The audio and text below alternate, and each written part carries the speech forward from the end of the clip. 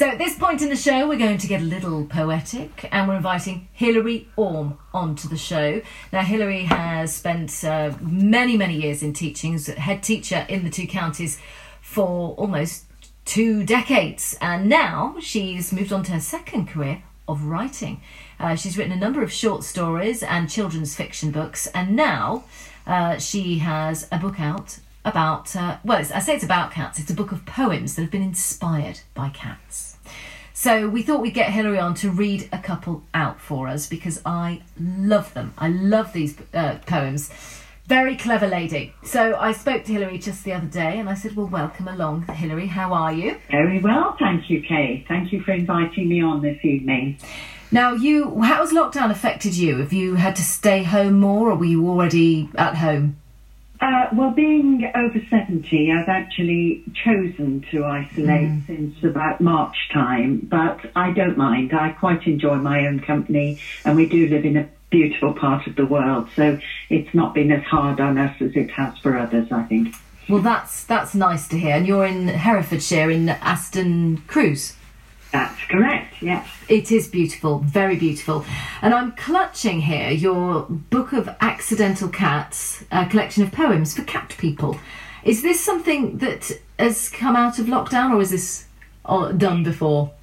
Well, the Book of Accidental Cats really came about accidentally, I suppose. I was working on a historical novel I'm writing about the last days of Oliver Cromwell late one night. I was in my office, which overlooks the garden and a little orchard, and my cat was hunting there in bright moonlight. So I put aside the research, which is always a bit hard going, and I wrote Hunter's Moon, which was my first poem, and shared it with a few people on social media, received a positive response. So over time, I've added more and more of them.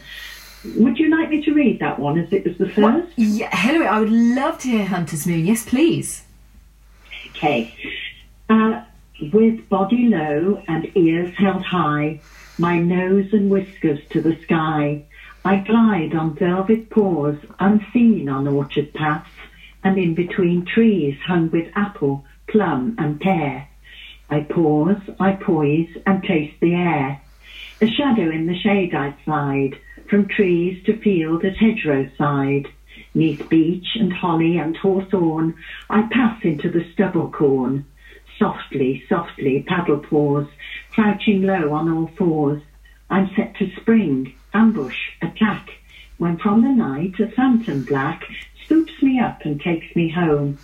Safe inside, no more to roam. On my rug I knead and purr, while firelight glistens on my fur. But in my dream, way up high, a hunter's moon hangs in the sky.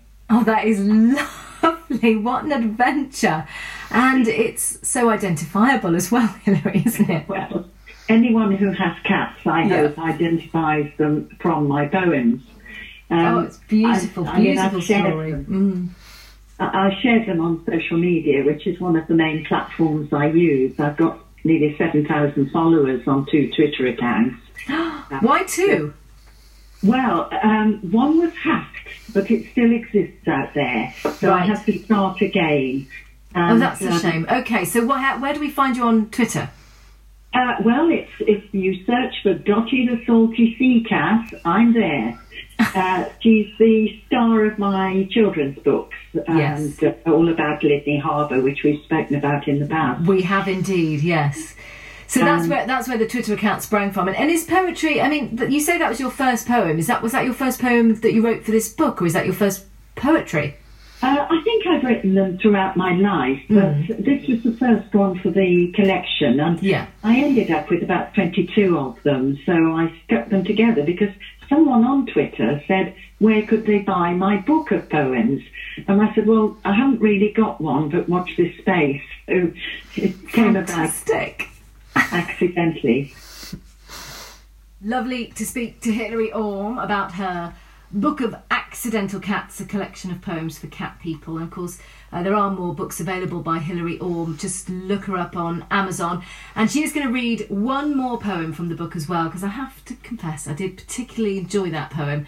And she has another one for us as well before we go at 10 o'clock.